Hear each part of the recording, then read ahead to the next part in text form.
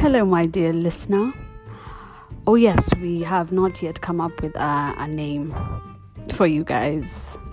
But today I had a thought and I was like, listener is an obvious name, but there's an authenticity to this name, Like, if I call you a listener, it will trigger a part of your brain to keep listening, Like, science, baby, science.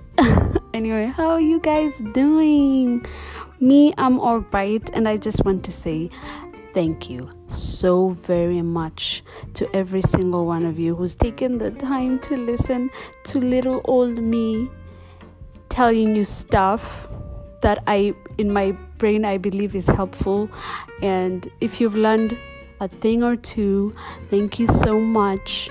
Also, I want to say thank you to the people that have just been giving me some encouragement and telling me to, keep going, baby girl. You're doing great. I'm so grateful for you guys. Thank you so much. So today we're going to talk about love. We are going to talk about the LOVE. So according to Google, love is a great feeling of affection. And love can also be a verb, like when you enjoy doing something, you can say, I love doing this. Like, I love talking to you people. And what I want to discuss is love languages. And according to Google, again, make Google your friend. I don't know why I keep speaking like that anyway. Let me get serious. According to Google, love language is the way we are loved by others. And that's the tricky part. That's where it gets a bit confusing. Like, the way we are loved by others is a love language. So I'm going to pose a question. Do you love people the way they love you? Or scratch that. Do you love people in their love language, or do you love them in your love language? Let me give you a backstory on why we're even discussing love languages. First of all, note this. I'm not a good gifter, but I am learning. Second of all, I love coffee cups. I love tea mugs. I love anything that has like a cute handle. Anything that you can put a liquid in besides I love bottles too. Just note, I love liquid holders. So one time, someone special to me had a birthday. And I was looking for a gift, and I saw a cute mug, of course, and I bought them this mug. I think at the back of my mind, I needed that mug, but since it was someone else's birthday, I wanted to be a bit selfless, that kind of thing.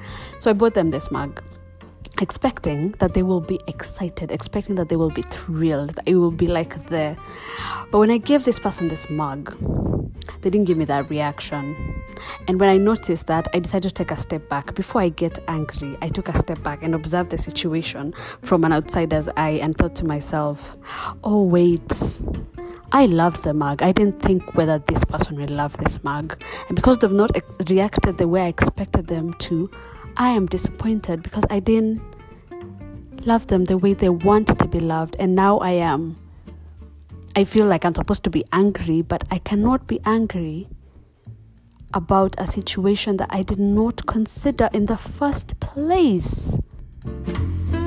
You should not fault yourself in the event that such a scenario occurs like mine. You should not now go sulk and be like, oh, they didn't like my gift, blah, blah, blah.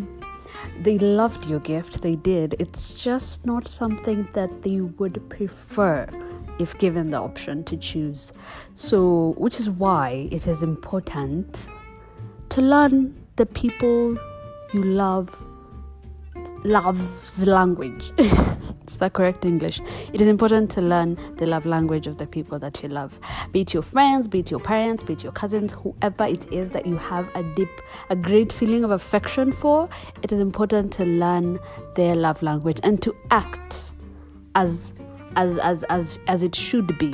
Like, communication is key as well, because you can't come at me and blame me for bringing you a cup when you didn't tell me you prefer like us to just go have food. You get what I'm saying. But then again, the culture we're raised in does not give us that like a freedom to talk to people like that. So that's why communication needs to be inbred. Like, if you know you're vocal in your relationships, be the first one to offer that discussion. Just be like, by the way, I read about love languages, or I had coffee with tea and she was talking about love languages and she mentioned a couple of love languages. I'd like to know, what's yours?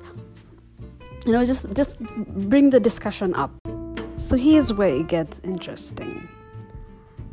When you learn to love someone else in their love language, you grow your mind, you grow your perspective, you get out of your comfort zone. Let's say, for instance, someone else's love language is quality time and you're a bit of a loner. That will get you out of your comfort zone. That will get you out and hanging out with people and realizing aspects of yourself that you didn't quite realize. Let's say someone else's love language is acts of service.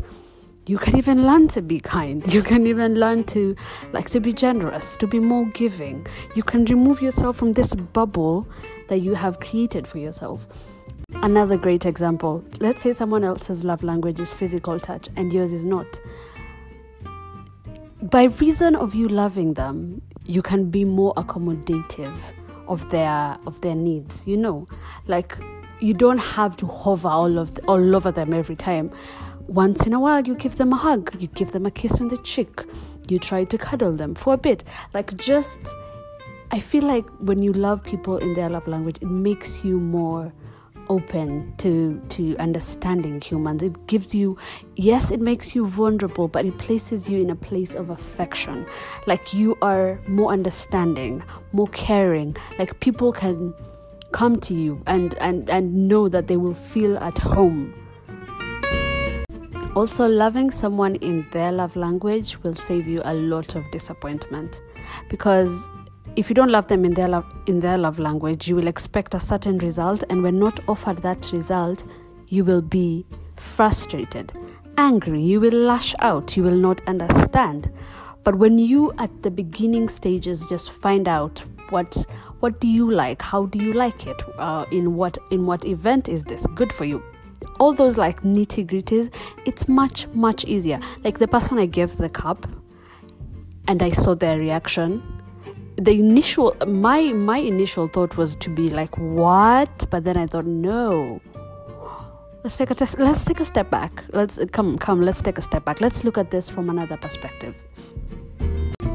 I do reckon that love languages can be a tough. Does that get it? Does that don't?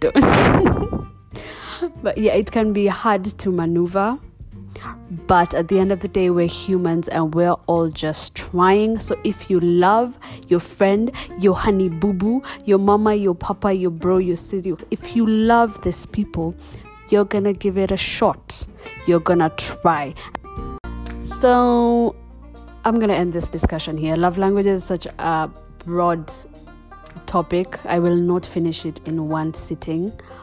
Maybe I can call this part 1. Maybe one day I can get another inspiration to discuss it further when I get another perspective. But I'm so glad we've learned a number of things. I've also learned these things while I was just speaking here. Imagine if you take the time to talk to yourself and then you learn things that are just nestled in your brain. How amazing is that? So thank you for listening, my dear listener. I am so grateful that you got to partake in this with me. If you get the chance to listen, and you follow me on my social media, you can kindly give me your thoughts. Tell me, what did you think of this and that, and what you've learned in your journey towards knowing how to love people in their love language. Okay, I am done talking for the day. Bye. I love you guys. Please don't forget to follow and share to people so that they know what love languages is, and just plug me a bit. Okay, bye. Thank you.